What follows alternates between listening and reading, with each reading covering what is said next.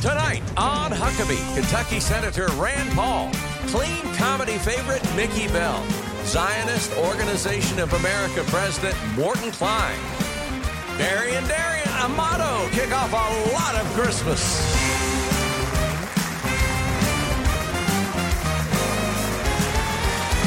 That's Trey Corley at the Music City Connection. And I'm your announcer, Keith Bilbrey. And now, here's Mike Huckabee!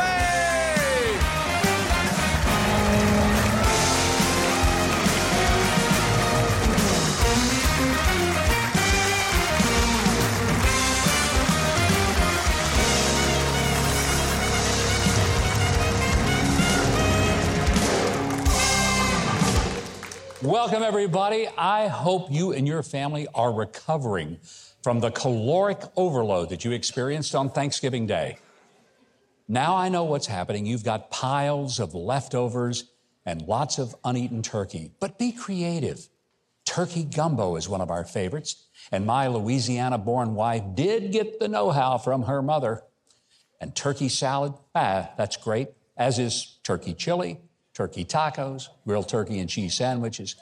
It's a simple matter of taking what you have and making something good from it. You know, I believe we ought to run the government somewhat like what we do in dealing with Thanksgiving Day leftovers.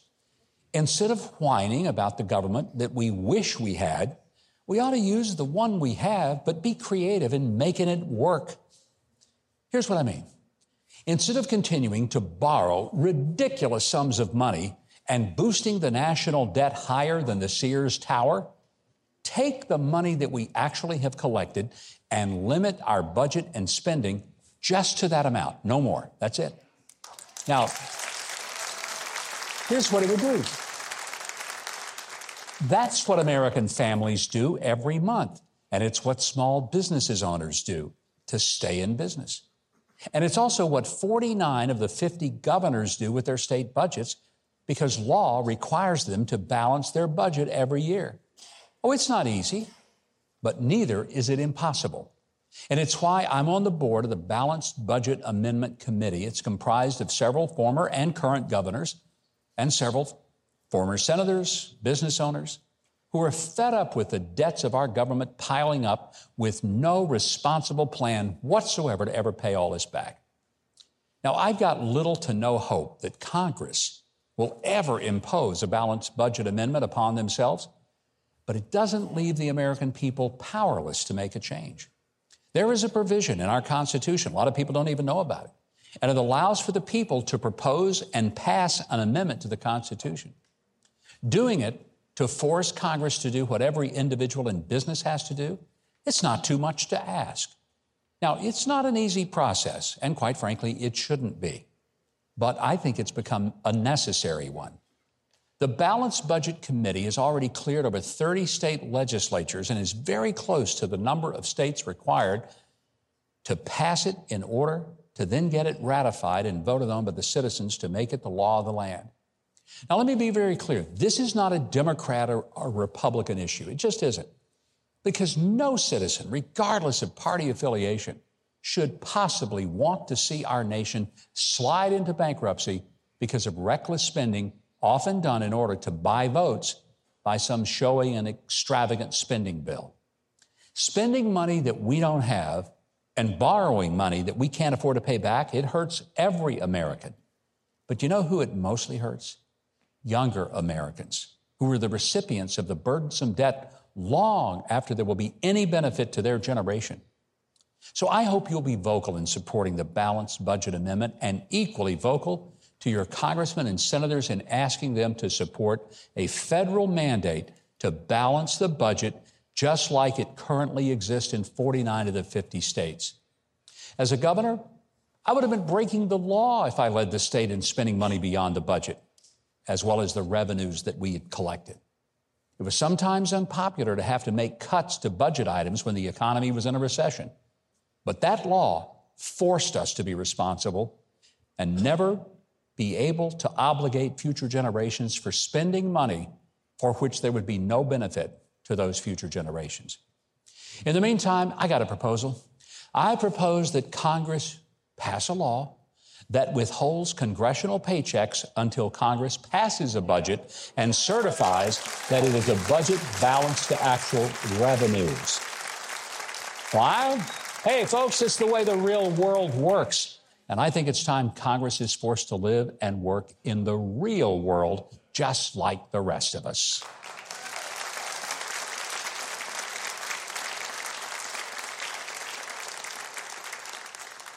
Well, Senator Rand Paul has been elected 3 times by the people of Kentucky to serve as United States Senator.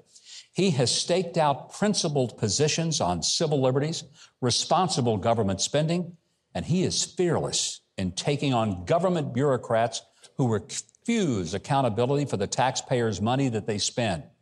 He's even faced violent attempts on his life since becoming a senator. He was present at the ball field when a Bernie Sanders activist shot Congressman Steve Scalise and others. He was physically attacked while walking on the streets of Washington during the 2020 Republican convention. And in the most serious attempt, he was jumped from behind while working in his own yard by a radical leftist neighbor whose cowardly, unprovoked attack almost killed him. Senator Rand Paul took on Dr. Anthony Fauci when others were afraid to do so. He was not afraid. And to prove that he's not afraid of anything, he showed up here at this show. Would you please welcome one of the very best, Senator Rand Paul.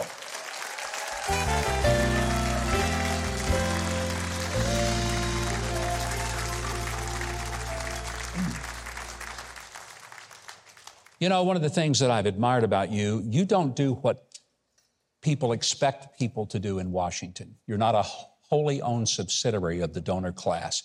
And I find that really refreshing, Senator. You know, I actually had a real job before I went to Washington, and I always tell people I'm not afraid to be unelected. I'm not afraid to go back to my town, which is about an hour from here, and go back to practicing medicine. In fact, sometimes I miss it. In medicine, you actually can accomplish something. You have a cataract, I can remove it, you see better. In Washington, there's a lot of vision problems, but very few of them are fixable. You know, well, that's very true. A lot of people don't realize you were a practicing ophthalmologist and have continued to practice and do mission work when you're out of the Senate and taking recess. A lot of people go and just do fundraisers. And I've known of you going to third world countries and providing surgeries for people that couldn't afford it. I think it's a very admirable way to keep connected with folks. We had a great group of people from the University of Utah. Alan Crandall led the team, and I went on a trip to Guatemala with them. We went to Haiti with them, and then I had another trip to Trinidad and Tobago, and we were all set to go, and then unfortunately I had to have part of my lung taken out from that assault. Yeah. And but I've enjoyed it, and probably there's nothing more rewarding than seeing the look on someone's face, you know, that hasn't been able to see. In our country, most of the time, you have blurry vision, you can't read as well, and you have your cataracts removed, and most people do well. In most of the third world, they have their cataracts removed when they're blind. Mm-hmm. These people are brought in, they're carried in, they walk with a cane for those who are unsighted. They are essentially blind from cataracts, but most of them can get their vision back. And to see the look on someone's face who hasn't been able to see sometimes for years to get their vision back is probably nothing more rewarding than that I've done in my life. Really. What a contrast. You go to places like that, you help people to see. You go to Washington, and there people are willingly blind most of the time to what's going on in the economy. Yeah, and some people in Washington, some of my colleagues think that we can change Washington with the people who are there. You can't. Yeah. You got to send us new people. You got to send us better people because the people there aren't convincible. Yeah. But you need to realize that the problem isn't just Republican versus Democrat. I'll often go to the floor. I was on the floor last night introducing an amendment to cut spending, and I'll say the debt is now $33 trillion. Whose fault is it? Republicans? Yes. Democrats? Yes. It's both parties. Yeah. They want to spend it on different things, but they're not willing to just spend what comes in. But you're exactly right. State governments all do it. Your local city government does it. And interestingly, in the European Union, we think of these countries as big welfare states and socialist states, much more liberal and bigger government than we have. Most of the countries in the European Union balance their annual budgets. So we've got a real problem. I want us to get into, you've got a brand new book. It's called Deception, The Great COVID Cover-Up. This may be one of the most important books that's going to come out this year. And the reason I say that is because every single American was affected by COVID. Whether they got COVID or not wasn't the point. They couldn't go to church. They couldn't go shopping in many of the stores they were used to. They were not allowed to even have a funeral for a loved one, couldn't do weddings. Our whole culture was disrupted. And in this book, you do an extraordinary level of research in pointing out that, in a nutshell, we were lied to. Yeah, this was, in the beginning, I thought maybe they were just telling us the truth. The scientists came forward and they said, this came from nature.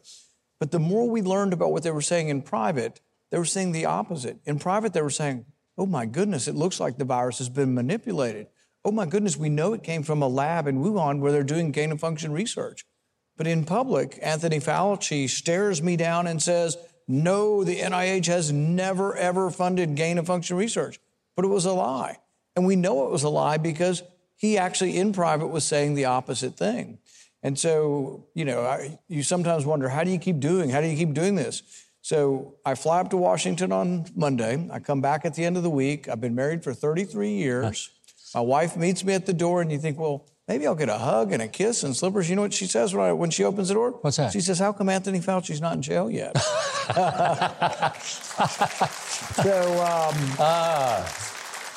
I've got to keep trying. Yeah. But I have sent 2 referrals to Merrick Garland. So far, I haven't heard much back. But I'm shocked that he hasn't responded to you. Lying to Congress is a felony. Yeah. It's punishable up to 5 years in prison.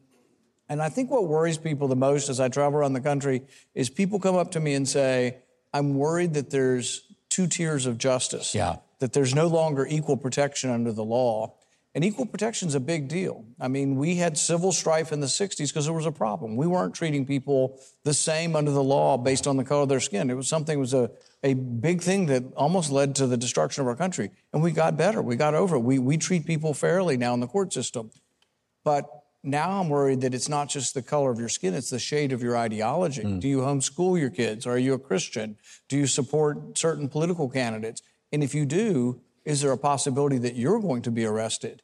So I really think that you've got to have the same justice. You can't treat people who worked in the Trump administration one way and then treat people who are in this administration and they just look the other way. It's a real problem. I want us to continue that conversation, especially about the book, because I think Americans need to know what you found out that a lot of us suspected, but you were able to document it and put it down. So Senator Rand Paul is going to stay with us, so don't you go anywhere. Keith Bilbrey, why don't you tell us what else we have going on for the rest of the evening before we come back with Senator Paul? Well, a little later, President of the Zionist Organization of America, Morton Klein, joins Mike at the desk. Then later, Alex Senjamanas shares the story of how one little Christmas gift changed his life. Don't go away.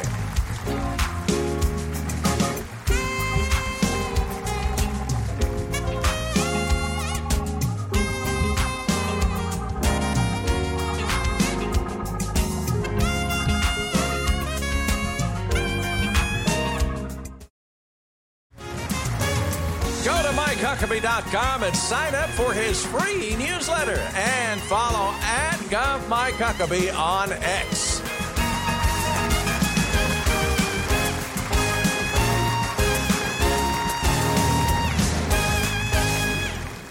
And welcome back, everybody. We're visiting with Senator Rand Paul from Kentucky. His new book is called Deception, the Great COVID Cover-Up. It is a powerful, revealing book about what we have not been able to hear. And Senator, one of the reasons that what you're talking about in this book has not been well known is because social media companies and the media, they've covered up for Fauci, covered up for the bureaucrats in the public health world. I think one of the most startling things that I learned in researching the book, and my wife also helped me with the book, is that the cover-up was so pervasive. It wasn't just Anthony Fauci. It's him and a host of scientists. They're talking back and forth. One of them is a guy from England named Jeremy Farrar. He's sort of the Anthony Fauci of England. And there are discussions with he and his wife. He says he gets 17 phone calls in one night. The phone calls go on into the night. And as they're going back and forth, his wife says, you need to talk to your brother and inform him in case something happens to you. But he never really explains what's going to happen to him. If you think it came from nature, what is the problem? They're assuming that it came from the lab and that if it's revealed, maybe there'll be a danger, I assume, from Chinese spies, the Chinese government, who knows? He buys a burner phone. It's all this secretive stuff. Half the people involved in giving these science grants used to work in the intel community. The head of Jeremy Farrar's committee, Wellcome Trust in England, is a former MI5 intelligence head. There are spooks, American and foreign, throughout this whole thing. The problem with this research is it's called dual use. They say, oh, it's just for civilian purposes. We're just developing vaccines. Or maybe secretly, we're also developing it as a weapon. I actually think the best explanation is that the Chinese were trying to develop a vaccine, not a weapon, and that this escaped accidentally. But we actually know that the first 3 people that got the virus got it in November of 2019. They worked in the lab for the famous bat scientist, Dr. Shi, and we know when they got sick. We actually know their names. But the Chinese government covered this up in the very beginning. And even as late as January, 3 months later, when it's rip-roaring, the hospitals are full, people are sick all over Wuhan, they're saying, oh, it's not really transmittable between humans. They were lying about that late. But then 2 weeks later, the Chinese have a vaccine. I mean, people are like, how do you get a vaccine in 2 weeks? 2 months later, the guy that invented the vaccine falls. He takes a fall from the 11th story of a building. We don't know whether he jumped or was pushed. All of this is just happening in China. But then it gets to our country, and I'm like, we're the land of the free. We're the land of liberty and transparency. We'll explore this. Then the cover-up begins in our country. Understandable in a totalitarian country of China that this would be covered up. But the cover-up in our country was so pervasive that it involved at least 8 different departments of government and hundreds of people. And people say, oh, yeah, right. How do hundreds of people? No way, 100 people. I think George Carlin explained it best. The comedian George Carlin. I see you remember who George Carlin was. I certainly do. But George Carlin explained it this way. He said, conspiracy theories are not necessary where interests converge. What is the interest? The interest to cover up is if you funded research in China, you don't want anybody to know you did. Because the research was dangerous. It went around a safety committee. There was a safety committee established that was supposed to examine whether or not this was dangerous or not. Never went to the committee. They went around it. How do they do that? Only with Anthony Fauci's permission. And Anthony Fauci gave his opinion on this way back in 2012. He said, yes, a pandemic could occur from this research, but if it does, the knowledge will be worth the risk. And he was so wrong. You confronted him in Senate hearings. I remember it was so courageous and so blunt. And I thought, God bless Rand Paul for not just sitting back and saying, well, I know that everybody meant well. But there were people who died that might have been helped by some of the modalities like ivermectin or hydroxychloroquine, and doctors were told they'd lose their license if they used it. Or natural immunity. We've known about natural immunity since 400 BC in the Athenian plague. They knew to seclude people who were sick and stay away from people who were sick. We knew about natural immunity. They knew if you had gotten sick that you didn't get it again, or if you did, it was a lesser form. George Washington knew about natural immunity. When Martha wanted to visit him in the camps, he said, Martha, you can't come until you've been inoculated for smallpox. But he didn't take it. Why? Because he had pox on his face. He had smallpox when he was 15. You didn't need to get vaccinated if you had already had it. But we didn't recognize that, and they poo-pooed it. But it could have saved lives. For example, when there was no vaccine and there's a nursing home, who would you want to be the nurses in the nursing home to protect your parents from getting it? People have already recovered. So you could have easily rotated in and out and put nurses in the nursing homes that had already gotten COVID. I called up President Trump on this, and I called up the doctors in the White House, and I said, put the Secret Service agents around President Trump, the ones who've already had it. Because a lot of people get it, and young people were getting it, and they were getting over it 2 weeks later. Now they're protected. They could protect the president. They could protect the elderly. None of it was done because Anthony Fauci says, oh, we just don't know about this natural immunity thing. Well, we've known about it for 2,000 years. You know, I think part of what has been so frustrating is the lies, the cover-ups that have happened, and the fact that in all of this, it was more about controlling Americans rather than protecting us. And I wonder, were they just trying to test to see how willing we were to just follow instructions no matter how much they violated our basic civil liberties? It was never about the science. It was about submission. In our state, the governor shut the churches down on Easter Sunday. They sent government agents to take the license plates of people going to church. And a brave federal judge that I voted to confirm, Justin Walker, wrote, he said, the miracle and the mystery of Jesus Christ is not something the government can prevent you from partaking. God bless him and you. This is an important book. I hope you get a copy of it. It's called Deception, the Great COVID Cover-Up. It's easy to respect Senator Rand Paul as one of the most principled members of the world's most exclusive club. This book, Deception, the Great COVID Cover-Up, is available right now, and you should get it and learn more about how he is standing up for your liberty. Even if you don't live in Kentucky, he still is. I hope you'll go to Huckabee.tv. We have all the links to Senator Paul and how to get the book. Right now, Keith Bilbrey is going to give us the scoop on what's coming up next. Well, coming up, Mickey Bell has a few jokes up his sleeve. And later, we kickstart Christmas with a little song and dance. Don't go anywhere.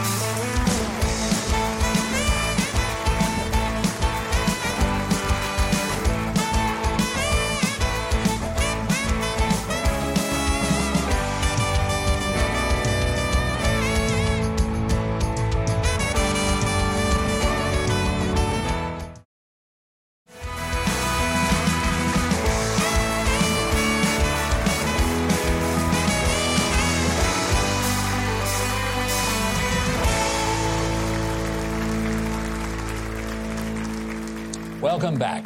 Mickey Bell is a former pastor turned author and clean comedian. He's performed with stars ranging from Stephen Curtis Chapman to Shonda Pierce. In fact, we like him so much, we hire him regularly for our pre-show to get our studio audiences laughing.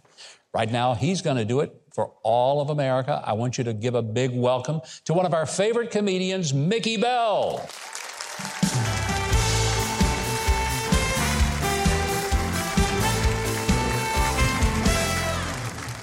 What's up, everybody? How y'all doing?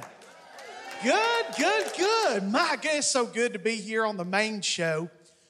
This is a beautiful facility, is it not? I love this. I love coming here because this reminds me of Joel Osteen's bathroom right here, and it's beautiful. It's beautiful. I really don't know what to do from here on out because we live in an ultra-sensitive world where everybody gets offended about everything.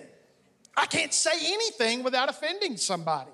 I was up in Detroit, Michigan, and I got off the bus, and I thought, you know what, I'm going to go and encourage somebody because I figured anyone who lives in Michigan needs to be encouraged. Don't you agree? So I got off the bus, and I went up, and I said, I'm going to find somebody. I'm going to encourage them. And so I did. I walked up, and I found an individual, and I just paid them a compliment. All I said was, that's a nice beard you have growing in there. Y'all, that lady got so mad that she just took out, offended. Everybody gets offended about everything. I used to get on stage and I would tell jokes about my weight. The fat people got offended. And then I started telling jokes about the Catholics who drink, and the Baptists got offended. Then I started telling jokes about the president. The people with dementia got offended. So everywhere I go, I can't do it. I can't talk about anything. I can't talk about pronouns anymore because they're changing, and it's affecting everybody. That poor milk chocolate company up in Pennsylvania, have y'all heard they had to change her name? She had to change her name to them, they. It's crazy, y'all. It is crazy. Oh, goodness. And then we can't talk about the mask anymore because people get offended. I think some people ought to have to wear a mask because some of y'all's breath stink. You know what I'm saying? It's bad. But, I mean, if you want to wear a mask, wear a mask. I'm okay with it. Just know that the longer you wear that mask, the more oxygen deficiency you have going to your brain. Yeah, and we can all tell it because we'll be able to tell it because you'll be sitting in your car wearing your mask by yourself. We'll know. I was up doing a show up in Iowa. I don't know if y'all knew that, but I'm a foreign missionary, and I just got back from Iowa. I was up there doing a show. They were going to have me walk into the hotel there, and I saw a guy, and he was standing there. He was wearing a mask, and he was smoking. But his mask was down under his chin. I guess he didn't want to catch a cold. I don't know. But he was sitting there with the mask on, and he was sitting there smoking. And being a Southern guy, I just walked up. I said, sir, I see you're wearing a mask. And he went, yep. I said, well, if you don't mind me asking, why are you wearing that mask? He went, because that COVID will kill you.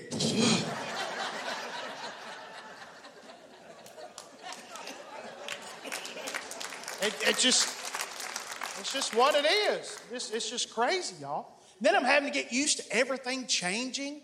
Everything in this world is changing. And I didn't realize that until my wife and I decided we were going to go buy a new vehicle. Well, the reason we was going to do that is because this is a big year for me. I've been married 25 years this year. And so it's big. Thank you. 25 years to 9 different women. And listen, this is a big year for me. It's big. And we were going to celebrate. We were going to go buy us a new vehicle. Did you know they have a car out there right now because they want the car to do everything for the driver? Everything. And I found out there's a car that has a button, and when you press that button, it will parallel park for you. Are you kidding me right now? Ma'am, do you know how many times I failed my driving test because my car didn't have a button? They want the car to do everything. We got into this brand new car, and I looked, and I found another button on the dash. Scared me to death because it said rear wiper.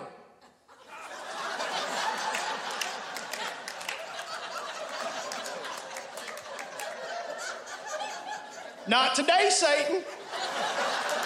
It's just some things you need to do for yourself. You understand what I'm telling you? We went into McDonald's the other day. They had me walk up to a box to place my order. They call it a kiosk. That's a German word. It means I want you to do my job for me. I'm sorry, last time I checked, you're the one getting paid $14 an hour to mess up my order, not me. But I walked up, even though I failed typing in high school, I walked up and placed my order. That box asked for a tip. A tip. I did all the work, and the kiosk asked for a tip. Let me tell you who I'm going to tip. The first person that walks into McDonald's that knows how to fix that ice cream machine, that's the person who's getting my money. You hear me? I don't care if they have to come over from Chick-fil-A. It'll be their pleasure to come over there and fix that ice cream machine. Y'all, I'm comedian Mickey Bell. God bless you. Thank you so much. That was great, Mickey. Thank you, sir. And for every one of us who have ever gone to McDonald's and ordered ice cream and it said the machine is broken, we know that. Love the jacket, by the way. Thank you. It was from my grandmother's bathroom. This was her wallpaper. Well, it looks nice on you. Thank you. Hey, if you want to see more of Mickey Bell or book him for your venue or your event, if you want to get his book, it's called Reverse the Course of Depression. Visit Huckabee.tv. We will connect you to Mickey Bell. Right now, something very special is coming up, and Keith Bilbrey is about to tell you about it. Well, coming up next, President of Zionist Organization of America did a big Christmas kickoff with We Need a Lot of Christmas.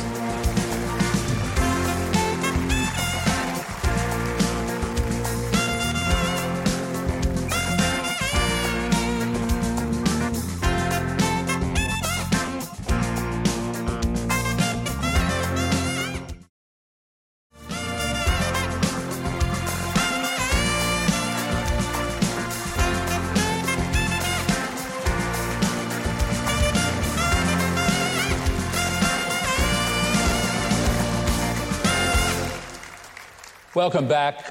One of the things we sure love about this show is the music that we get to enjoy. Thanks to Trey Corley and the Music City Connection. Would you give them a great big hand and thank them?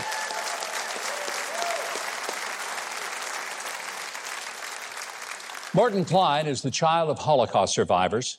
He's had a distinguished career in biostatistics at UCLA. But Mort Klein is best known as the president of the oldest Zionist organization on the planet, the Zionist Organization of America. The ZOA is the premier organization of advocacy for the rights of Jews to live securely in their indigenous homeland of Israel. He's been named one of the 5 most influential Jewish leaders in the U.S. He's often been cited for having accurately predicted the disaster of the Oslo Accords, in which Israel gave up land for peace and ended up with less peace and less land. Please welcome the president of the ZOA, Morton Klein. Morton, so glad to have you here. Great to Thank be you. with you. The horrific terrorist attack on the Jewish people of Israel has shaken the world, but yet we see these crazy things happening, especially on the most elite college campuses, where people act like they're supporting Hamas, and it's Israel's fault. This has to be troubling for you as a Jewish leader. It is shocking. And one of the reasons this is happening, I believe, is that the students, the kids, and really many people in America do not know the truth of the Arab-Islamic war against Israel, the Jews, and the West. They believe that Israel stole this land from a sovereign Arab country called Palestine. There's never been an Arab country called Palestine. It was a region. In fact, Palestine is a Roman name. How could it be an Arab country if it was named after a Roman name? In fact, Arabs can't even pronounce the letter P. They can't even say Palestine. They say Palestine. And this was illegally controlled by Britain in 1917. And in 1937, they offered 95% of Palestine to the Arabs, 5% to the Jews for a two-state solution, 5% for the Jews. The Arabs turned it down. In 1948, the United Nations offered half of Palestine to the Arabs, half to the Jews. They turned it down. There were offers of statehood in 2000, 2001, 2008, 2010.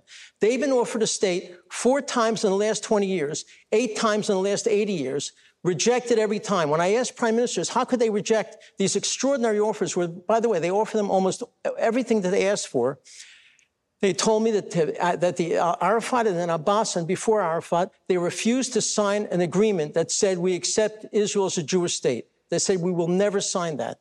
So the issue is not about land. It's not about statehood. It's about destroying Israel. In fact, Hamas's charter, Article 7, calls for the murder of every Jew in the world, Article 7. Article 13 for the destruction of Israel. And your audience should know, the co-founder of Hamas, Mahmoud al-Zahar, this week on the internet said, we want the world to know this is not just about the Jews of Israel. They're first, but next we're coming after the despicable Christians. This is a week ago.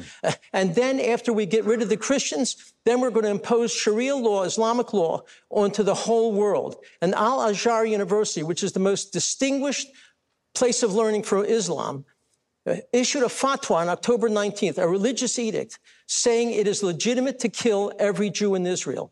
This is a religious war. Well, they will not accept non-Muslims in their midst, and their goal is ultimately to establish a caliphate, an Islamic caliphate throughout the whole world. They control 644 times the landmass that Israel has. I know you've got a map. I want you to hold that up. The orange are the 23 Arab countries. The yellow, which you cannot see, is Israel, which is smaller than the state of New Jersey. The Arab world is 600 to 700 times the size of Israel, and yet they're saying Israel must give up more land. Israel is offered more land.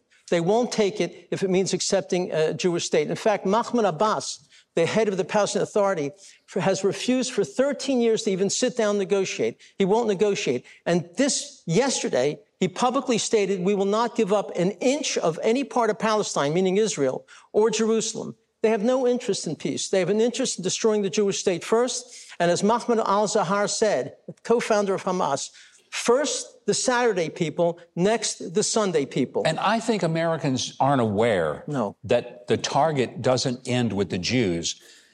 What can we do? I mean, you have been one of the most outspoken voices, crying in the wilderness sometimes, but you've been bold and talking about that this is coming from a long time ago. What can the average American watching us now, what can they do? Well, it's hard because they have to learn the truth of the Arab-Islamic war against the Jews in the West. One of the big problems is Israeli officials, I have to criticize them, Jewish leaders and rabbis have refused to tell the truth about these issues, that there's no occupation of Arab land, there's never been an Arab country of Palestine, it was a region, that Jerusalem is not holy to Muslims. How about this? The Quran never mentions the word Jerusalem. In the Jewish holy book, 700 times. The majority of people living in Jerusalem from the mid-1800s until now have been Jews. And yet, when I ask Israeli officials to make these things clear, that this is an interest to destroy the state of Israel. In fact, let me show you another picture. This is the emblem commissioned by the Palestinian Authority now for the Palestinian Authority. You notice it's a shape of all of Israel with a keffiyeh over all of it, not just the West Bank and Gaza and Eastern Jerusalem. Arafat in the center, a Kalashnikov rifle. Is this the commissioned emblem that one would choose if you want peace with the Jewish state? They show clearly their goal is Israel's destruction first, and then they want to go after America. And Iran says repeatedly, death to America, death to Israel. Death to the big Satan, America, death to the little Satan, Israel. You're one of the most effective and important voices that we have on this subject. It's why I love the ZOA. I love what you do. I love your effectiveness. And I want to say to our audience, the Zion Organization of America, the ZOA, is the most effective as well as the oldest pro-Zionist organization in the world. I hope you want to learn more about them and access volumes of information about Israel and what Morton Klein has talked about. Here's how to do it. If you go to Huckabee.tv, we will link you directly to ZOA and the conversations that we've had here. Right now, Keith Bilbrey is going to tell us what's coming up on the show. Keith? Well, after the break, how a simple shoebox changed a life in a big way. That's next on Huckabee.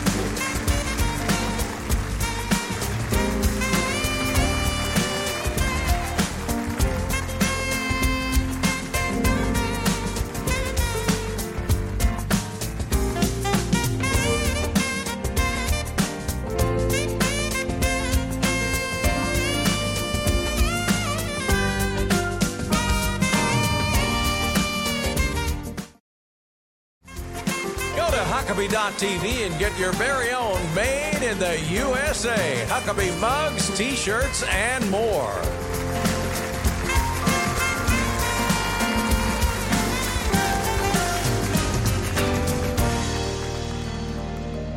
With Operation Christmas Child in full swing, Samaritan's Purse is spreading love again this year by distributing shoeboxes across the world to children in need. Since 1993, more than 200 million children in over 170 countries have received a box from Operation Christmas Child. When he was just 5 years old, Alex Sinjamana saw militants kill his uncle and grandmother during the Rwandan genocide. His family fled, miraculously escaping death numerous times. Then, while in an orphanage, he received an Operation Christmas Child shoebox of gifts from Samaritan's Purse. It showed him that someone cared about him, that God cared. And it led him to accept Christ and eventually forgive the man who killed his uncle. Please welcome Alex Sinjamana. Alex, so nice to have you here. I was telling you before the show, I was in Rwanda in 2008. It was just a few years after the genocide. The effects of that are just unfathomable. I cannot imagine someone having lived through it and been able to forgive the person who killed members of your family. How did you come to the place where you could do that? When I was experiencing that genocide against the Tutsi tribe that broke out, my grandmother and one of my uncles were both killed. So me and my brother and my sister, we found ourselves running from place to place. It was during this time that I was running that God was doing so many miracles to protect me and my brother and my sister. For example, when he would be running and I would fall and a bullet would miss my head. And when a man's weapon didn't load when he went to pull the trigger, instead his gun didn't work. Miracles after miracles. But I did not see those moments as God's miracles because I didn't have a relationship with my Heavenly Father. It was after the genocide, I was put in an orphanage. I get into this orphanage and I was living with the 250 other kids, and all of us had lost all hope. And one of the most powerful moments was when Samaritan's Purse was in Rwanda already responding to what was happening, and they brought Operation Christmas Child shoeboxes a year later. And for the very first time in my life, I got a gift, and it was an Operation Christmas Child shoebox. You'd never had a Christmas gift before? Never received a gift in my life before. And my very first gift was a shoebox gift from Operation Christmas Child. You know, all across America, people in churches are putting their Christmas Child boxes together, and they probably think, you know, what is this going to mean to someone? Yeah. You are living proof that shoebox filled with some simple toys and gifts can change a life. It sure does, because when I received that shoebox gift, I was so excited to receive the tangible items. That tangible items demonstrate God's love for me in my life. But God planted a seed of hope and love of Jesus Christ in my life. So the seed of the gospel was planted. It was a year later that God sent me people to disciple me. And through that discipleship in my life, that's when I started to realize, does God love me? Does God care? Where was he when all the 1 million people were being killed in Rwanda? It was during this time that I was reading God's word and telling me that God had a plan for my life, and realizing that his presence was with me along the way from the day I was born. And that's when I gave my life to the Lord. And years later, the people who came in my life to disciple me helped me realize that actually, even though I had accepted Jesus Christ as my Lord and Savior, I was still living in bondage of bitterness and anger because I wanted to do exactly the same thing that those men did to my grandmother and my uncle. So I started to pray this audacious prayer. Lord, help me to heal that one day I can be able to see them. And it took about 12 years.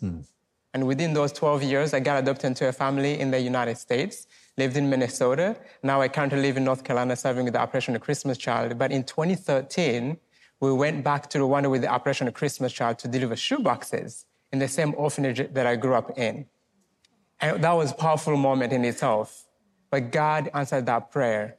And I answered that prayer that I've been praying for over 12 years. And I went to the prison. We found out that the guy who had killed my grandmother fled, but the guy who had killed my uncle was still there. And it was through a divine appointment that it would have taken about 3 weeks. But in about 3 hours, we had all the paperwork, all the permission. And I found myself sitting across the table from this guy and asking him, do you remember me? And he would say, I don't remember specifically, but I remember 3 children being there, especially the older girl, he said. The older girl was my sister. And in that moment, I was in tears. I was lost. But in that moment, that's when I realized that my healing process, God had taken it to a different level. Now, I shared this to give God the glory for what he's done in my life, transforming me and using an Operation Christmas Child shoebox gift to plant that seed when I was 7 years old, living in an orphanage. And this is the type of the gospel. This is the gospel that is sent with each and every shoebox gift that is packed. And many people around the country are packing. And this year we have a goal of packing 11 million shoeboxes. That is 11 million children who are going to hear the gospel, just like I did when I was a little boy. What happens in your heart when you see children who look like you looked several years ago? When I see the children receiving Operation Christmas Child shoebox gift, I'm always excited because today when children receive the shoeboxes through their local church, they get to hear the gospel and they receive the shoebox gift and it demonstrates that love. It excites me seeing the videos, seeing the faces. I've been back to Rwanda to see the kids receive shoeboxes and in Namibia. But it excites me. What excites me is that once they receive the shoebox, they get to hear the gospel. And then there's a follow-up. We have a 12-week discipleship lesson called The Greatest Journey. And so those kids, many of them are invited back to their church to be discipled. And so evangelism takes place through the shoebox. Discipleship takes place through The Greatest Journey. And multiplication of God's kingdom happens. And kids are responding to the gospel. Since 2009, when The Greatest Journey was developed, over 17 million children have accepted Jesus Christ as Lord and Savior. 17 million children. Alex, it is one of the greatest stories of outreach. It's one of the reasons I love the ministries, so many of them, of Samaritan's Purse, and this one is so powerful. Amen. This Christmas, you can give joy and hope to kids just like Alex. If you'll call the number on your screen, or you can scan the QR code that's right on your screen for more information. And you can create and build a shoebox online for a needy child, and they'll send it for you. I promise it is the best gift you will ever give. We thank you for supporting this wonderful program. You see firsthand what power there is behind it. Speaking of good news, Keith is going to use his many gifts to give us the good news of what's next. Well, after the break, we kick the Christmas season off in style. A special theatrical performance from We Need a Lot of Christmas is next. Don't go away.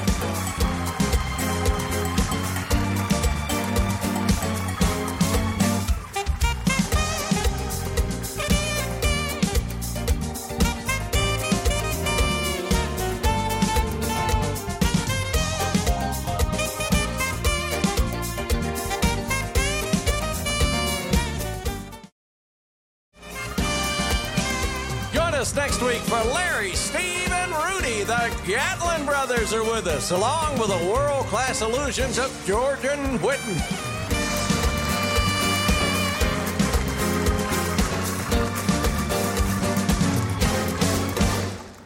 And welcome back, everybody. Barry and Darianne Amato are a husband-wife team who produce incredible shows for top venues like Dollywood. Now, on November the 24th, their hit dinner show, We Need a Lot of Christmas, returns to Fiddle Dee Farms in Greenbrier, Tennessee, just north of Nashville. I hope you will give a big holiday welcome back to Barry and Darianne Amato. Welcome back, guys. Thank you. We are excited to have you back. You just wowed us last year. But tell us what folks can expect to see when they come to the show, We Need a Lot of Christmas. Well, we want folks to walk away with a full experience. So by the time that you walk onto the property of Fiddle Dee Farms, from the time you walk into the door to the time you leave, it is like a full experience with the dinner, the decorations, the show. So it's something that we really want people to take away as part of a new tradition for themselves here in Nashville. Well, we hope that they will do that. And Keith, our guests are going to prepare to get us in a merry mood. While they're doing that, you can tell us how to get tickets to We Need a Lot of Christmas. Well, just go to Huckabee.tv to find a link to Fiddle Dee Farms and make your dinner and show reservations. But hurry, it's selling out fast. Now, to usher in the holidays with Trey Corley and the Music City Connection, here's the cast of We Need a Lot of Christmas.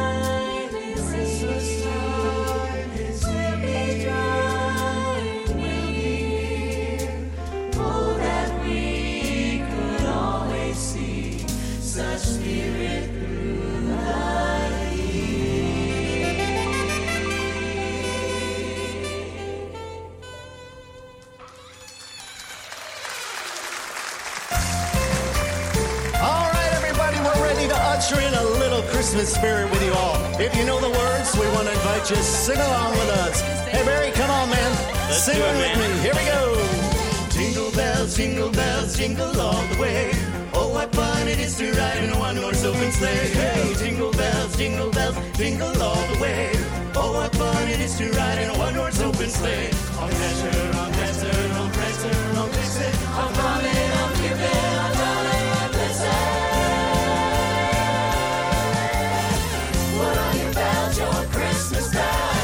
On, we're going for a sleigh ride. Christmas time is here again. On, we're going on a sleigh ride. To spread good cheer again. From the top of the chimney to the top of the wall. Dash away, dash away, dash away all.